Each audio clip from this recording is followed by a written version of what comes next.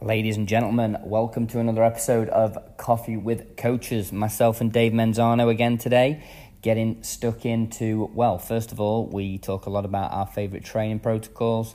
Dave's starting to get excited about gyms opening back up in the UK. And then, it's a good 15-20 minutes of us talking about our favourite training protocols, guys. So you might want a pen and paper to write down some of the complexes we talk about doing, some of the time sets we talk about doing, and it's definitely you can tell that me and Dave geek out a little bit on this sort of stuff. So yes, first 20 minutes or so is us mainly getting stuck into training. We give some good body weight workouts that you might want to give a go. There's loads of options, guys, but we do get a bit geeky there, and then we get stuck into nutrition. A lot of talk about intolerances, gluten-free, the sort of the gluten misunderstanding of people being gluten-free and what it means to take it out of your diet, and the difference between people who need to take it out of their diet because they're celiac and people who think they need to take it out, and then there's the one in the middle there, which is a slight gluten intolerance, which Dave talks about a fair bit, and he's had a bit of an experience with some stuff like that. So yes, enjoy today's episode, guys. Like, subscribe, get in touch with any questions you've got to me or Dave. We've got some stuff coming up in the future we've talked about this week. So yes, he's on holiday at the moment, but we'll be getting more episodes in the coming weeks. Enjoy today's episode, guys. Bye.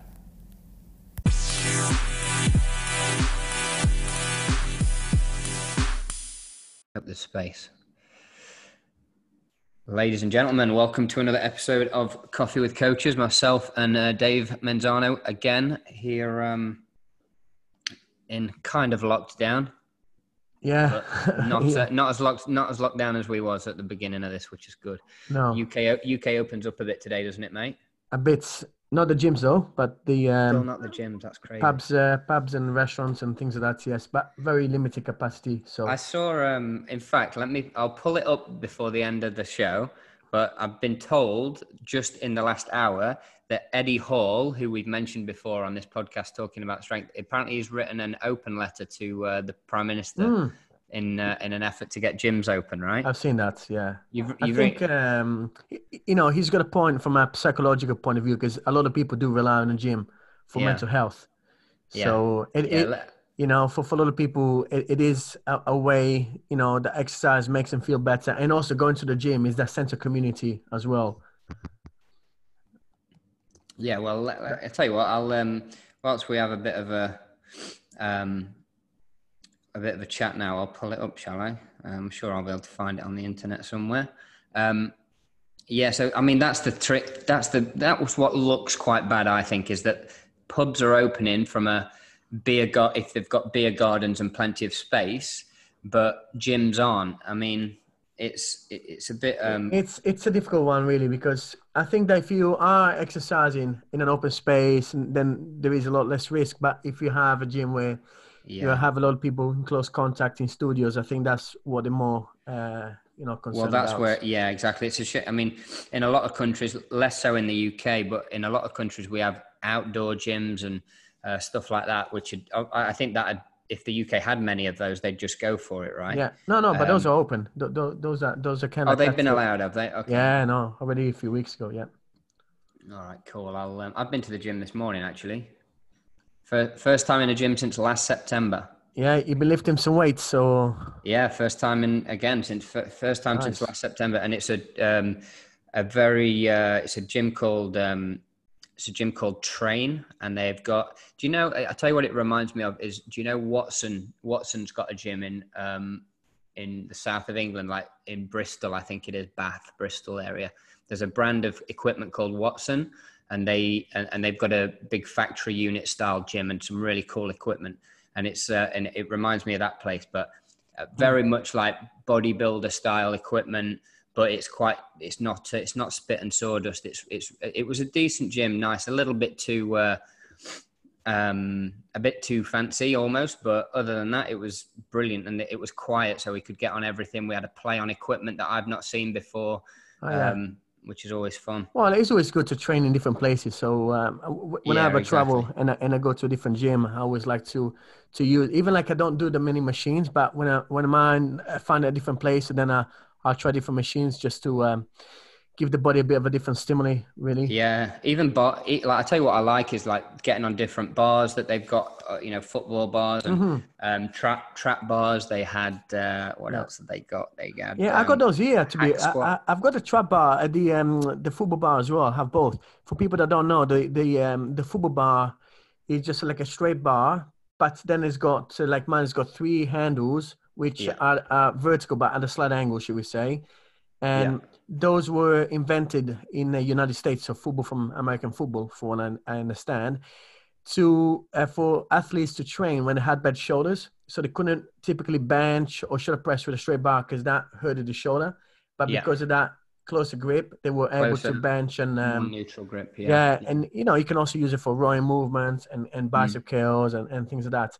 I haven't really done a lot of weights in a I don't know. I've not been counting, but in the last 6 weeks or so, I've been doing weights, but not as Olympic lifts or as much or weightlifting as much, and more like body weights. I'll swing kettlebells. I'll do pull-ups and push-ups and dips and things like that and rows.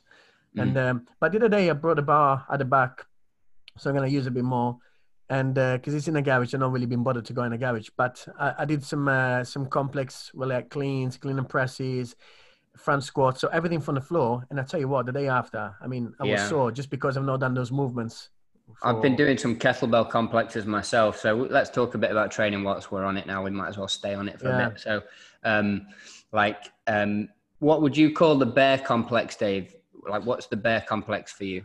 You tell me what it is, and I'll see if they're the same, because they get changed over time, don't they? So what's your bear complex? I mean, you could do it with a barbell even. Barbell, dumbbells, kettlebells, Yeah, so you pick up the bar from the ground. Yeah. You do front squats, like 3 reps or so. You lift up the bar overhead. Yeah. And you do another, 2 or 3 reps. You put the bar behind your back into back squats, and you do another 2 or 3 reps, and then you just bring the bar in front and you put it back down. Okay. Yeah. I mean, that's a complex. I mean, I don't know what the official bear complex was, but mine has become, over time, mine became 6 exercises. So, and you could, the reps are changeable. It doesn't matter, does it? But yeah, anywhere between 3 and probably 8 at a maximum. Like you said, I'd go front squats into shoulder presses, then deadlifts into push-ups on the bar, and then reverse lunges into bent over rows, just so you go lower body, upper body, lower body, upper body, lower body, upper body. Yeah. And I think that for people who've got limited equipment at the minute, because I think even after lockdown, even when gyms open up, I think there's going to be people who have been inspired to train from home just by realizing that they don't need all the fancy equipment. But you know what, Tim, even if you're in the gym, you might be limited anyway, because with the restrictions, you might not be able to switch from one equipment to the other without wiping it. Because if you think about it, I've not really thought about it up until now, actually. But a lot of times people would go from a lat pull down into the benches, and then you won't be able to do that perhaps because you need to wipe your equipment and there's distances, etc. But those complexes, I love them, but they're really, really hard. Let's be honest, right? Gassed, like really gassed. I mean, you wanna, you know what? You wanna lose weight, man? Get yourself some complexes. And that's going to work your cardio. It's going to work your lungs. It's going to give your muscles a good pump. And in fact, I've been a big proponent of complexes for a long time, right? Because when you think about it, and people want to lose weight, and as we discussed previously, there are different modalities, and every one of them can work, right? But complexes, if you think about it, what does not work? It gets your cardio up, it gets your muscles, because ultimately, if you just do a lot of cardio, you could argue that then you want to preserve muscle, right? Whether you're female or a man. And they're usually done with compound movements, right? Like, which are essential. I mean, you wouldn't really do, I've never seen a complex done with many like bicep curls in or anything like that. Do you know what? I mean, you can. Let's talk about some favorite ones. So anyway, I think that if we're just talking to general population who are just getting back into fitness, if they haven't worked out for a while, it might be a really, really hard one to attempt, right? So I think the options there are a few. For example, you can even just do in body weight to begin with. So let's say we do a body weight squats, 5 reps, 5 lunges, left and right, forward, so it's 10 reps, right? Then you get down to the floor and you bang out, 5 push-ups on your knees or regular. And then you go back up and you do a reverse lunge, 5 and 5. And then let's say you go on the floor and you do a sit-up for 10, right? You rest a minute and you repeat. That could be a good complex. You can just do like that at home, right? That you don't really have back exercises there. It's a bit harder with the back, just body weight. But if you had some bands, you can include some rows. But otherwise, if you do have some equipment and you can't do the exercises all in succession, what I also do with people, let's say we do 5 squats with the dumbbells. We put the dumbbells down after 5 squats, take 5 breaths. Now we're going to pick the dumbbells or kettlebells back up and we do, 5 clean and press, whatever. And then you put them back down. And then as you become fitter, then you can interlink those sets all together and you don't rest. Yeah. I got a good one that we spoke about this before, me and you, when we talked about following Dan Jones programs, who's a strength coach in America. And I bought that plan of his, that Mass Made Simple, which was a mass building program, right? Which was based on squats and bench press. However, at the end, for conditioning, it also had complexes. And basically that complex, it would have changed workout by workout. Some days you had a heavier load and some days you had a lighter load. On the lighter days, you had 8 reps. On the heavy day, you only did 2 reps, but the exercises were always the same. And it was, the thing is, the limiting factors with the complexes, if you have a shoulder press movement, you're always going to be limited by the weakest exercise, should we say, right? Weakest exercise, because you mentioned before in yours, you did the deadlift. Yeah. Obviously, you can't deadlift and shoulder press the same weight, really, especially. Or they're not effective, when you're advanced, right? So you're going to be. But anyway, so the one that I was doing with that workout, it was, see if I remember, it was. I think it began with a power clean. So let's say we do 5 power cleans for argument's sake, right? Power clean. Then on the last one, since you already got the bar up on your shoulders, right? So you got the elbows up, you rest the barbell on your shoulders, not just holding it with your hands because that's going to hurt your wrists otherwise. And you do 5 front squats, right? So you got 5 power cleans, 5 front squats. On the last front squats, you still having that rack position. So now we're going to do 5 shoulder press. Right? Yeah. At the 5th shoulder press, you're gonna just let the bar go back behind your shoulders, and now you're in a squat position. So you see it flows perfectly. Now we're gonna do 5 back squats. On the last 5th back squat, I'm gonna do 5 good mornings because I'm already in that position. Which would probably be the limiting exercise, was it? Limiting, and the shoulder press. And then I'm gonna lift the bar back up my shoulders and back in front of me, and I'm going to do 5 bent over rows. So I'm going to work my back. And that sequence flows perfectly because you got your cleans. After the clean, you're ready in a front squat position. So you do your front squat. After your front squat, you're perfectly set for shoulder press. After the shoulder press, you go straight to back squat, and then good morning and bent over row. And that is, I tell you what, team, that will get your heart rate and your lungs absolutely burning. You should do a link to an Instagram video of you just doing 1 round of that, mate. I've got actually a video from when I did it, and the heaviest I was doing it, Tim, was Olympic bar, 20 kilos with 20 kilos on each side, so 60 kilos. And it was February. 60. I think it was February time when I was doing it in that video, and it was snow outside. And I was in a garage, and the garage was freezing, and you can literally see that, like, the steam coming off of my, because it's like so hard. And other ones I like doing, a bit like the one that you said before with the push-ups on the bar as well. This wasn't so much as a complex per se, so with that complex I just said, you do 5 reps of each. Once you're done 1 set, you rest a minute and you repeat, let's say 3, 4, 5 sets, right? Yeah. And it's great to do at the end of the workout, just really, burn more fat, especially if you've done a weight program before. It's a really, really good way, right? The other way of doing it also was something like to accumulate 100 reps. So you do 100 deadlifts, and by the way, it is good to do it, you know, with a training partner. You can do it for time. So let's say you try to put a stopwatch, and let's say you aim to do it under 2 minutes, and you do 20 deadlifts. After your deadlift, you go straight to the ground, and you do 20 push-ups with your hands on the bar. So basically, your hands don't leave the bar, right? Yeah. That's 40. After you done that, you go straight into bench over row, right? And that's 60. Then you lift the bar up and you do 20 shoulder press. Yeah. And that's 80. And then to your point before, you said you can't really do bicep curls, but with that you could. And then you finish off with 20 bicep curls. Okay, so you can't use a lot of weight, especially if you got your bicep curls, right? Because you know, you gotta, depending on your strength. I think I did mine with something like even just like 5 kilos on each side of the bar. That was 30 kilos. 30 kilos, yeah. It's, you know, you're gonna be burning. The deadlifts at the beginning feels easy, right? Because 20 kilos, 30 kilo deadlift for 20 reps is not hard. But then you add your push-ups and your shoulder press, you know, your rows and all the rest. Yeah, the volume.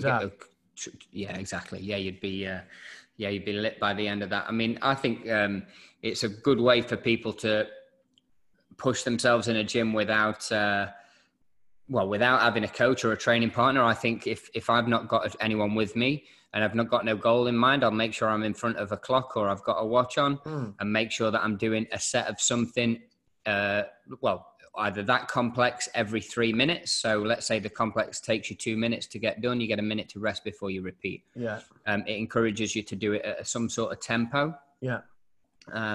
That's one thing I think complexes are really good for. So making sure that work rate stays high, because in the gym by yourself, work rate can often slack off for a lot of people. I mean, I don't, at the moment, the good ones that I like to do, especially now there's been summer here, like I said, I've been doing more at the back, but I still use weights, don't get me wrong, but I'll put a clock and I'll, you know, a bit like CrossFit type of thing, should we say, you know, CrossFit style. I'll put a clock on 25 minutes and I'll write down the exercises. I'll do 20 swings, 25 swings, whatever. Then I do 5 pull-ups. Then I go back to the kettlebell and I do, so the swings were with the kettlebell. I do 5 clean and press left, 5 clean and press right. I go back to the pull-up bar. So I've done pull-ups first, which means overhand. So my hands are facing out. Now I'm going to do 5 chin-ups. So my hands are facing in. So working my biceps a bit more in, you know, a little bit different way. So then I go back to the kettlebell and I might do a miniature press. So this time I'm not jerking with my legs. I'm not doing a clean, but I'm doing more of a strict press, right? And I'll do 5 and 5, should we say. Then I might go back on the kettlebell and I'll do rows, let's say 10 to 15, depending on the weights. Then I might go back to the bar and I might do some knees to chest for 10 reps. Yeah. And I'll keep repeating that pattern. So let's say that'll take me 4 minutes. I might rest, you know, to the 5th minute and then I'll start again and I'll try and get, you know, 5 rounds in 25 type of thing. Clock and I think like that are amazing. And I think it's important with that is to maintain a good pace they can sustain, because oftentimes people start too fast and then you know they do the first round in, let's say, you know, 3 minutes. Like second we spoke round, about last week. Last week 4, you know, third round in 7 and then they're too tired. So definitely. But so complexes are great. There's not many times in a gym where I do a single exercise by itself, to be honest. Not anymore. You know, there's in the past when I've been focused on strength or size or trying to gain a bit of muscle, I have spent, you know, making sure that I have a strict good minute to a minute and a half rest between another set. And just, I think for when you're less experienced, it's important to maybe focus on an exercise and nail down the pattern to make sure you're not confusing. You know, if you're going from squats to push presses and stuff, it can get a bit scrappy. Whereas if you stay in one spot and focus on 5 sets of 10 very strict squats with a tempo, you're learning that pattern and it's being drilled, you know, it's drilled into you constantly. And then you move on and do another exercise. And then that one's drilled into you. Whereas when you get a bit more experience, you can mix things up. I mean, even today, I was training with a mate and we did generally supersetted everything together with, at the very least. In fact, we did a tricep and a couple of supersets. and it just keeps you, it makes it a bit more metabolic, you know, it makes you a bit more gassy. It makes it a bit more interesting, I think, especially if there's two of you, that's always useful. Yeah. No, but I mean, the techniques we just described, they are advanced. So, you know, for people, I think that if you're not too familiar with those exercises, start slow. Even just pairing two, you don't have to do, you know, 4 or 5 like we just described. You can just do a pull down, for example, or pull up depending on ability, and a shoulder press movement, whether it's a city shoulder press machine or dumbbell or kettlebell shoulder press. So I'll tell you what I got into with my training partner just now at the end of the session, and it will probably lead us into what we're going to talk about today. But I was saying to him that I'm the happiest with my sort of fitness and my body that I have been for quite a while now at the moment, and probably 4 years since I've been so happy with how, you know, how I'm feeling and how I'm looking and what have you. And I mentioned to him that it was because one of the reasons that I've started doing, I put it down to, is I've thrown away some of the old rules that I used to absolutely live by. Things like I'd always eat before a training session. I would never train fasted, in effect. Definitely not a strength training session. I'd never train fasted. I've been and lifted weights today. And I'd always make sure I got protein in immediately after a workout, right? Mm-hmm. And I know that there's benefits to both of those things. You know, that it's important to have food in your system to train well. If you know, if you abide by one theory, and then it's important to get protein afterwards so you can repair the muscles that, you know, repair the damage that's done, blah, blah, blah. But in actual fact, if your objective is to look leaner, to be leaner, and even forget the word lean, generally speaking, I know people that train to lose weight, you know, their objective is to lose weight. And no matter who, you know, if you mix enough theories together, all you end up doing is having more excuse to eat food or more excuse to consume calories. Oh, I've got to eat before. Oh, I've got to eat afterwards. Oh, I've trained today, so I'm gonna eat this evening. Oh, I'm training tomorrow, so I'm gonna eat this evening. And all it ends up doing psychologically for a lot of people is giving them more excuse to consume calories. And before you know it, you just totally counteracted. You know what? It's really interesting that, because I'm the same. And before, you know, I get these things in my mind, and I would not train. You know, I gotta eat before, and you know, I have to make sure I'm rested, and that's so good if you are, you know, really training to optimize performance, right? True. Well, absolutely, yeah. And it depends also what you're used to. Listen, if you're gonna go into a really hard workout, you know, we could argue all day long that we can go keto, fasted, whatever. But if you're doing a CrossFit workout at the CrossFit gym, for example, and you're gonna be fasted, you're not gonna perform well. If you have something that suits your stomach and you can digest properly, it's gonna give you energy. I got a good example about that, right? I don't know if you were here. But we were doing a survival of the fittest.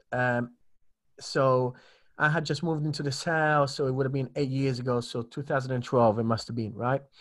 Anyway, and what happened was we got the survival of the fittest. So for people that don't know, it's like a 10K obstacle course where you're gonna, you know, run a 10K, but then you're gonna jump hay bays and go into the river. Down on the river? Yeah.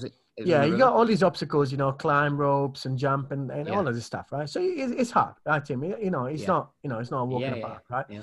And especially if you want to do it fast, okay? So, of course, we've got a group from the gym and everybody's, you know, reasonably in good shape. So everybody's competing against each other. And at that time, I was really into, like, you know, fasting and doing these protocols, but convinced. And so... so the event takes place on a Saturday. On a Friday, listen to this, Tim, I had just ordered my, because I just moved to this house a couple of months ago. I had ordered all my Olympic weights and all that, right? So Friday for me was going to be a day off. But because I got all my bumper plates and my barbells, I was super excited, right? So I said, let's have a feel of this. Start to do a couple of cleans. And then that couple of cleans turned into front squats. And then it was a sprint up the hill where I live, where you know. You can run up the hill because there's a park here, and then straight into the garage, into, shoulder press. So I did a massive workout, right? But listen to this. So that's the day before the event. The day of the event, I wake up. So I've done a hard workout, which I was supposed to rest the day before. And now because I'm keto and all that, I'm doing the event just on eggs. So I'm having like 2 or 3 scrambled eggs with cream. What do you think happened? Man, I pulled a muscle. I completely knocked myself out. I was doing good, but at the end, and looking back years later, I thought that's what happened, man. I was too tired. I was undernourished. Yeah. Right. Something that was really glycolytic, doing a fast and jumping and sprinting into cold water. No wonder my muscles gave up at the end. I didn't have fuel, Tim.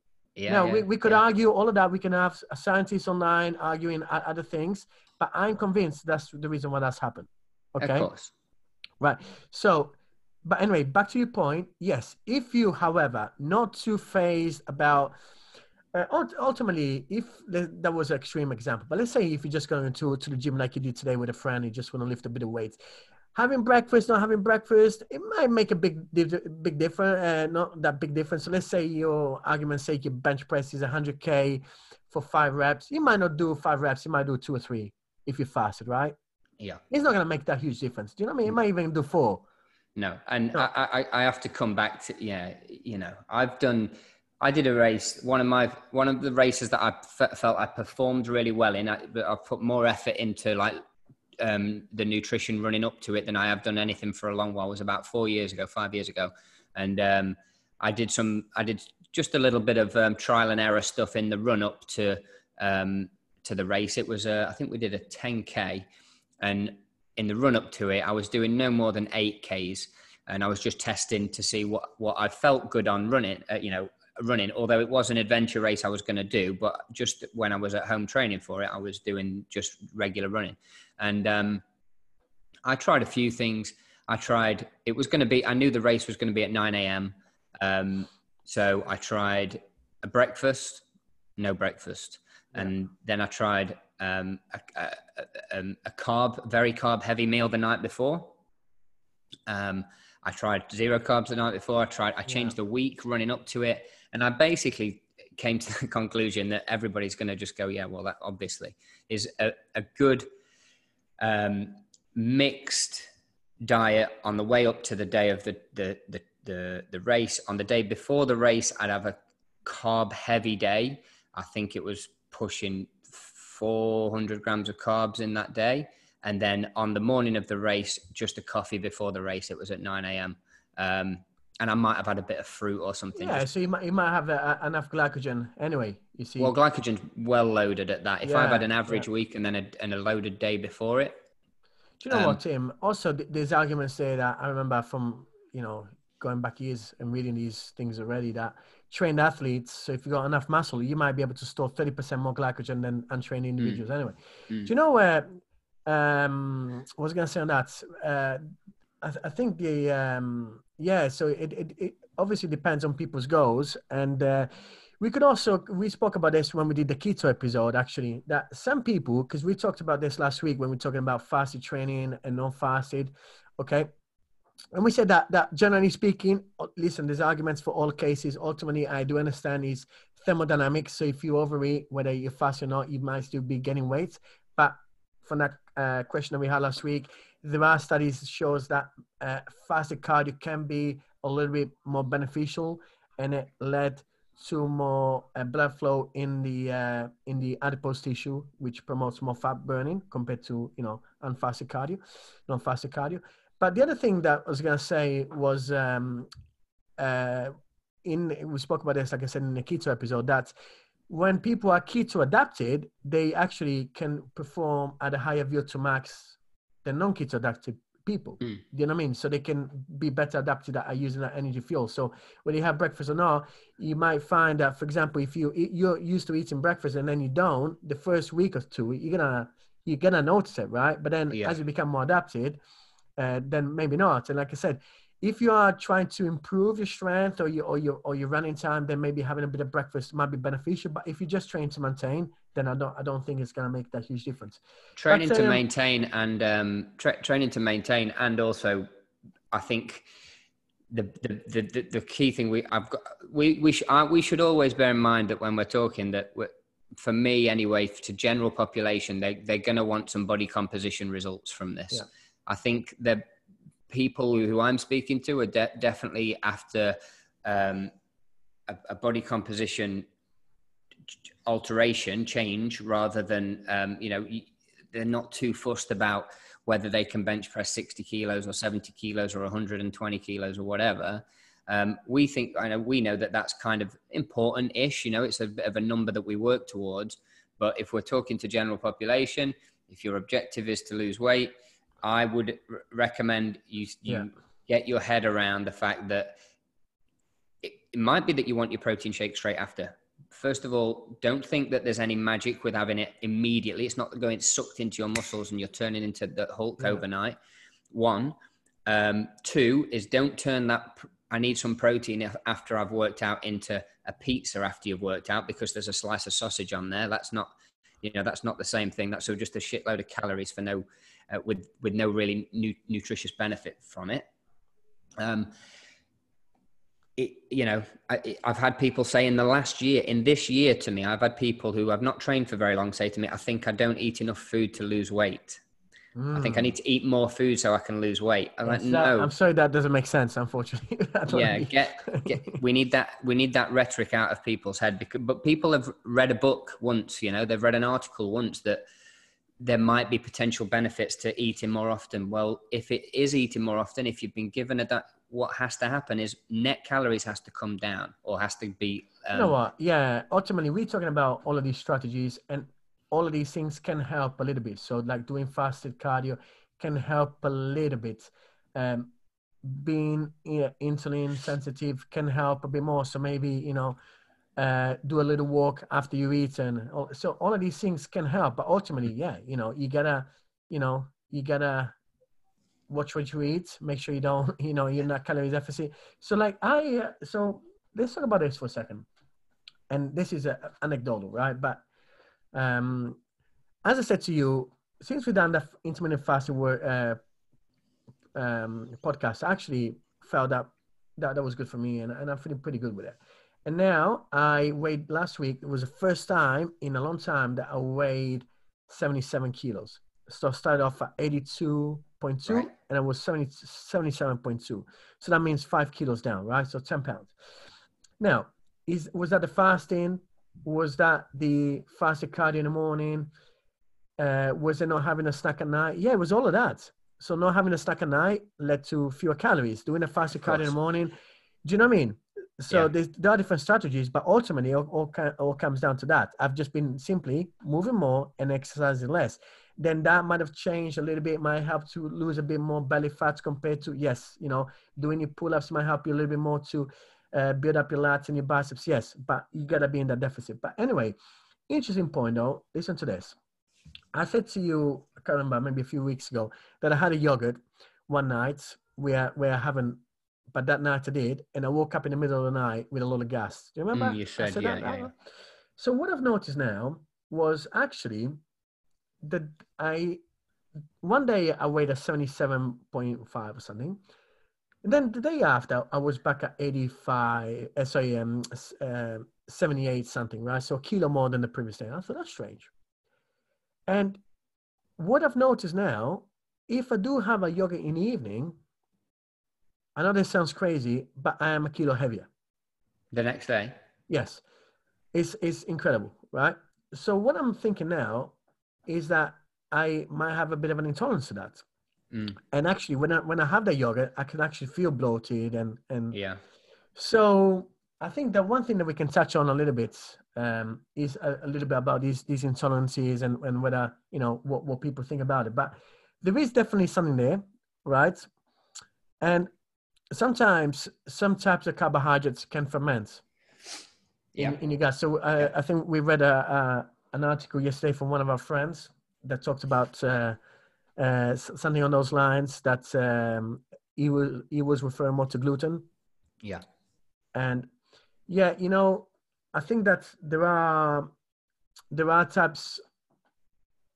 It's so what might happen for some people, because gluten it's, people can have celiac disease where they have literally an allergy to gluten. And that is a life-threatening condition. And if that person does eat gluten or has any cross-contamination, depending how bad they got it, they can be feeling really, really ill, right? Yeah. I think even there's even levels of having celiac, right? I know people who are celiac who can have a little bit and they're like, oh, I feel shit. Yeah. And then there's further than that, there's people who have a little bit and they're out for like days with depression. Yeah. Like I've heard of people being, really affected by. The thing is, so basically is the protein called gliadin, which is one of the main proteins of gluten. So gluten is a protein found in wheat, barley, rye. Rye has a little bit less content than wheat, but wheat is the one that people would consume the most. So things like pasta and bread and things like that, right? Yeah.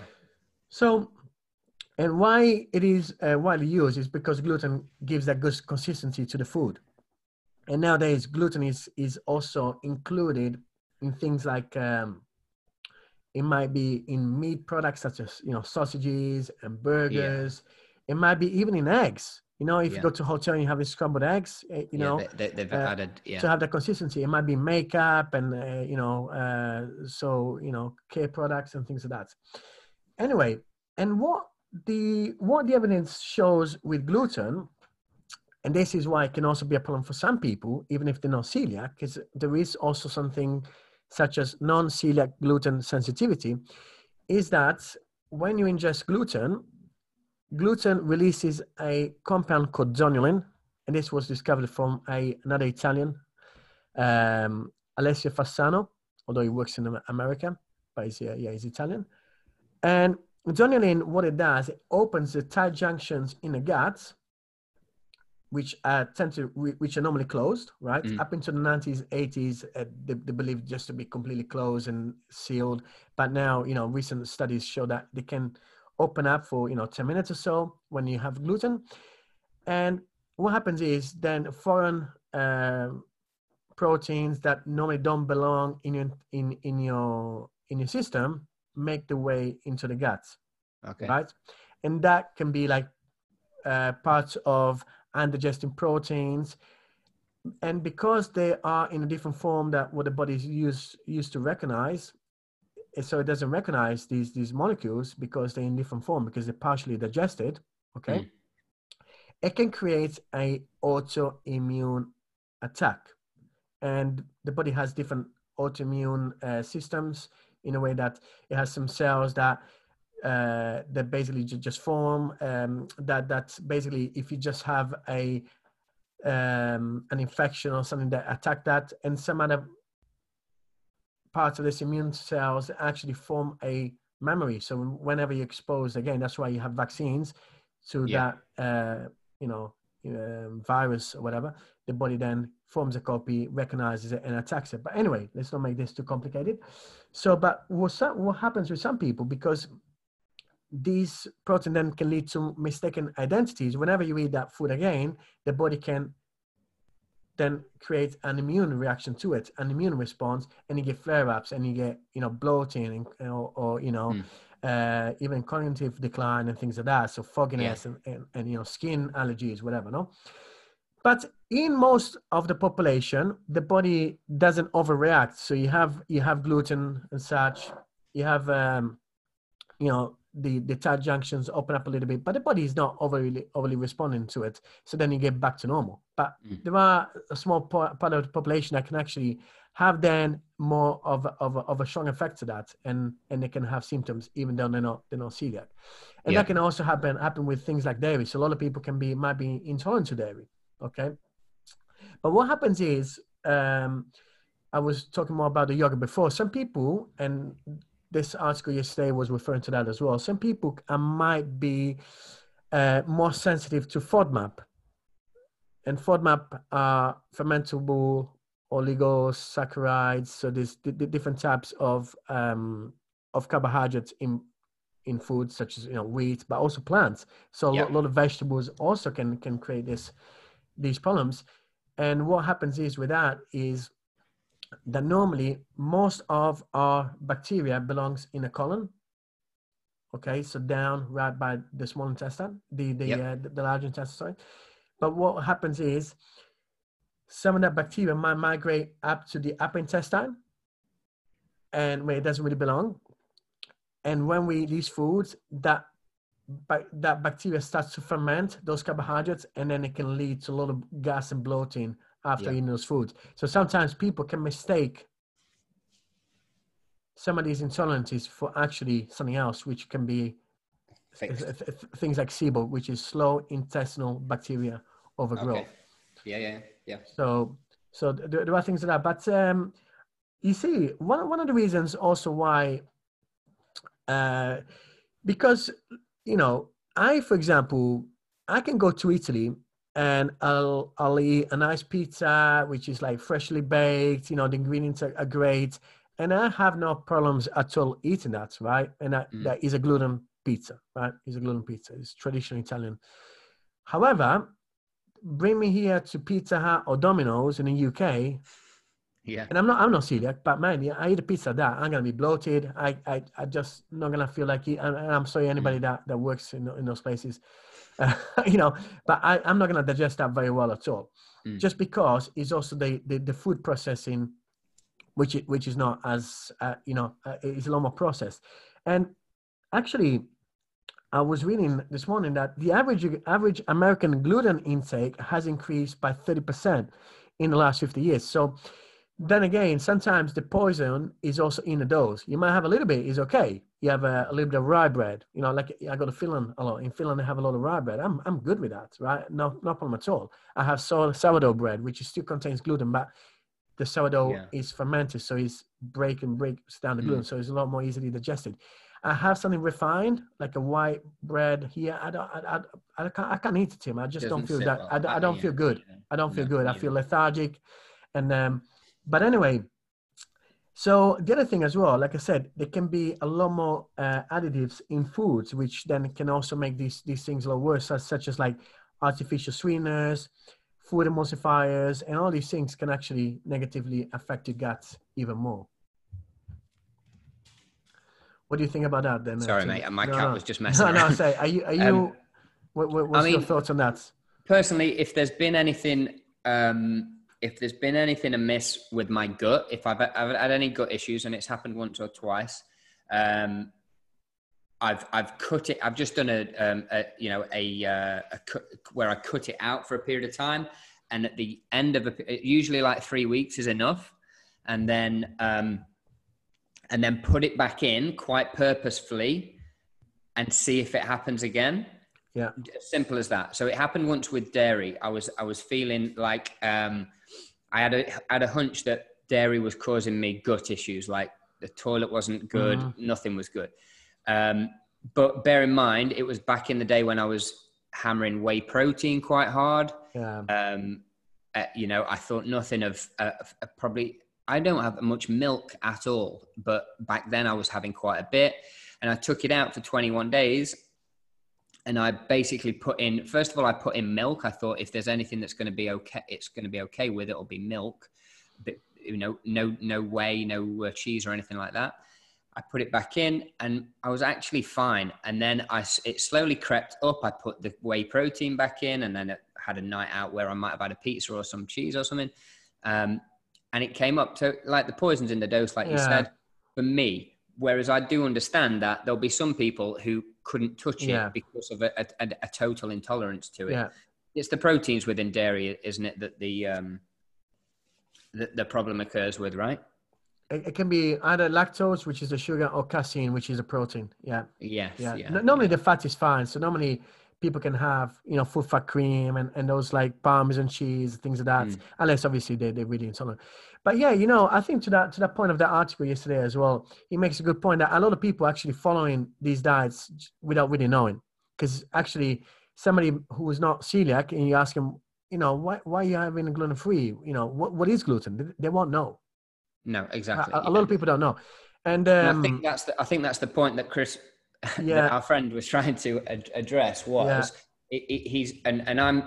I totally think it's important that people should understand if they're doing something, they want to know why they're doing it. Why they're doing it, yeah. The amount of times that I'm out for a meal or with friends, or even you meet people and they're like, oh, I don't eat gluten. I don't touch this. I don't touch that. Why? Oh, because they read it in Men's Health once isn't a good enough reason. They should do their own experiments. I think you're your own best doctor, you're your own best trainer, you're your own best nutritionist if you pay attention to your body, which I think we should be pushing as an industry. Well, that's what you said before. I would say anybody who's not sure, they might consider taking gluten out or dairy for whatever reason. If they're not sure, take it out for at least 3 weeks, like you did, and then reintroduce it gradually. So if it's bread, just have one slice. Don't go out for a big pizza.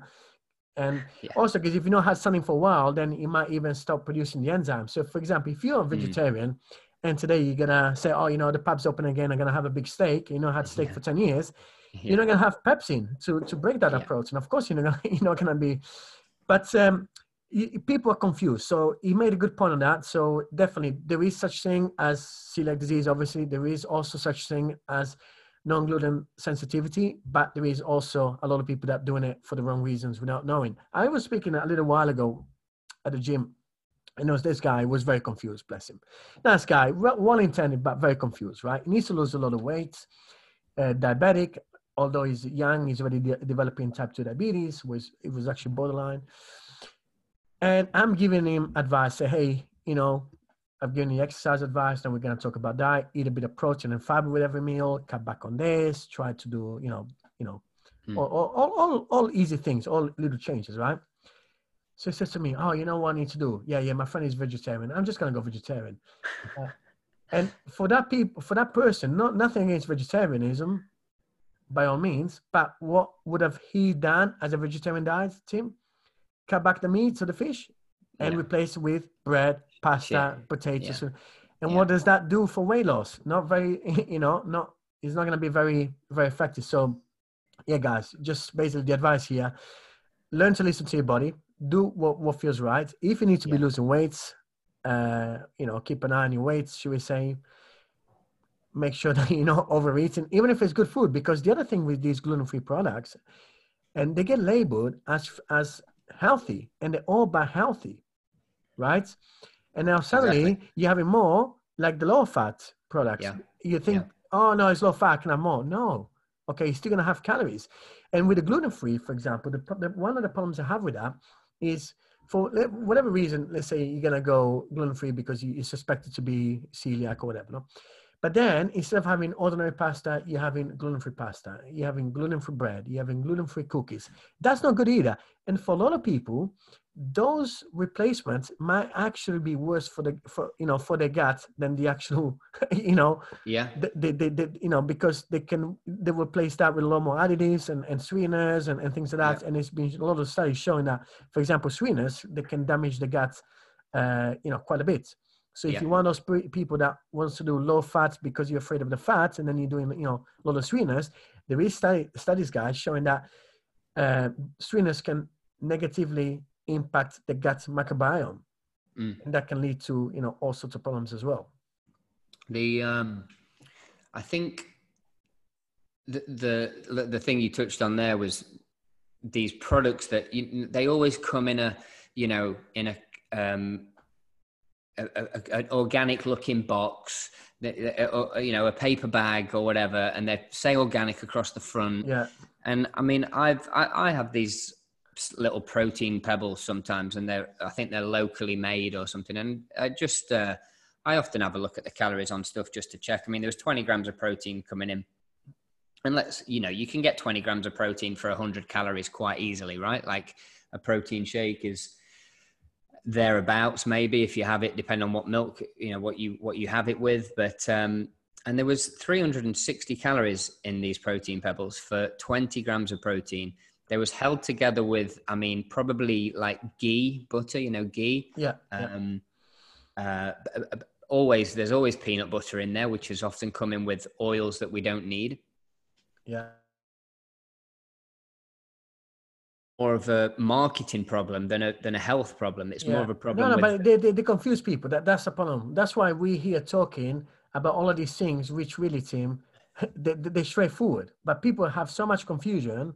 And the problem is, I'm not saying that because we speak to 50 people at a time, but companies speak to 5 million people at a time. I mean, that's the issue. Listen, I'm not saying that people should just be listening to us, but I think that listen to the advice that we give, try that for a while, not just listen to us today, and then you might listen to somebody tomorrow and you think, oh, actually, I'm going to try that. No, listen to what Dave and Tim are saying to you today, do it for a little while and see if it works. If that don't work, then approach somebody else and see, what they have to say and do something different, right? But don't mix up everybody's it's like exercise approach. plans. Somebody goes on this plan this week, and then there is something else later. I say, oh, I'm actually gonna do this, and they don't stick on something long enough to see improvements. But to your point before, those strategies that they use to make labels, they just really fool people. And people think that things are healthy, and they say, oh, so I like, for example, for people that like to have breakfast, because not everybody likes to have breakfast, but a straightforward one, doesn't take time, and it's nutrient dense, low in calories, is oats, right? Do oats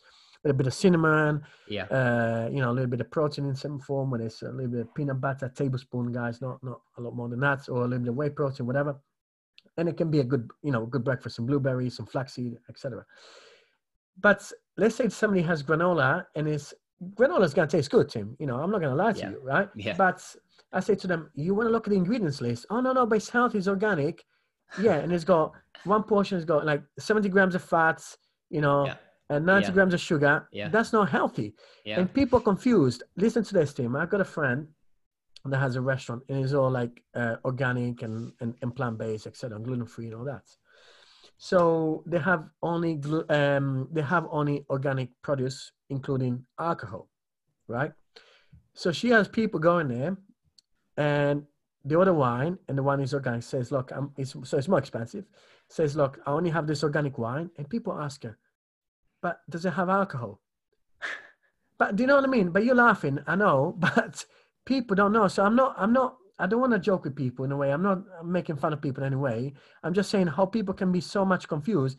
And that's why they can be misled by these companies in buying products that they label organic. And I'm worried for parents, because they often buy things for the kids thinking that they're meaning well. And those products are full of sugar. And that's probably one episode we could talk about, Tim, is talk about the problem that we have, especially here in the UK, with kids and sugar, because there's a lot more kids nowadays developing diabetes at an early age, having tooth decay, being overweight, all these problems simply because of diets. And that'd be something interesting to talk about. We're coming up for an hour, mate. Shall we have a look at Eddie Hall's letter just quickly, seeing as it is super Saturday, and it's so he started off. Just take a moment to consider what sort of signal that is sending out to the nation about our 21st century priorities. It's baffling, frustrating, nonsensical, and downright unfair. We're told that pubs, restaurants simply have to reopen for the sake of this economy. And of course, it's vital to do so we can protect people's jobs at this difficult time. I mean, he goes on and on. I don't want to, maybe not all of it, but what have we got here? If it has been accepted that there is a way for pubs to reopen with suitable precautions in place, then indoor gyms and pools can surely do the exact same. That's fair enough, right? I mean, pools are quite... I've just seen an article now from Boris Johnson saying that it should be able to reopen in the next couple of weeks, but I don't know. Okay, that's good. How long that will take. I think Eddie mainly gets at the fact that the gym has kind of saved him in his when he was younger. Yeah. And I think that's a good point. I mean, the amount of times there's been points in my life where I've been obsessed with gym, and I've never let that go completely. Like, I've never fell off of the training wagon completely, but there has been times where I've just been literally doing 3 times a week for an hour. And because my social life took priority, and social life generally revolved about being in a pub, there should be a happy medium. And I think health comes from having a happy medium right in the middle of those two things, or probably swinging a little bit more towards the gym, but health generally, mental health and physical health. And how can we have that happy medium if one of those things is completely missed out of? No, but I agree. But it's a difficult situation now, and it's very difficult. Yeah. It's just really, really difficult to talk about it because they have scientists and everything looking at these things, and it's just a bit of a tricky one. I wouldn't like to have to. I wouldn't like to have to make the call. Well, do you know what I mean? So should we wrap that up there and stay online for a second? But nice, guys. That's been another episode of Coffee with Coaches. Myself, Tim College, and Dave. Yeah, thank you, guys. Nice one. We'll see you or speak to you next week. Look out for Dave's complex on Instagram. He's okay. Well, I'll do one for you. Nice one, mate. All right, man.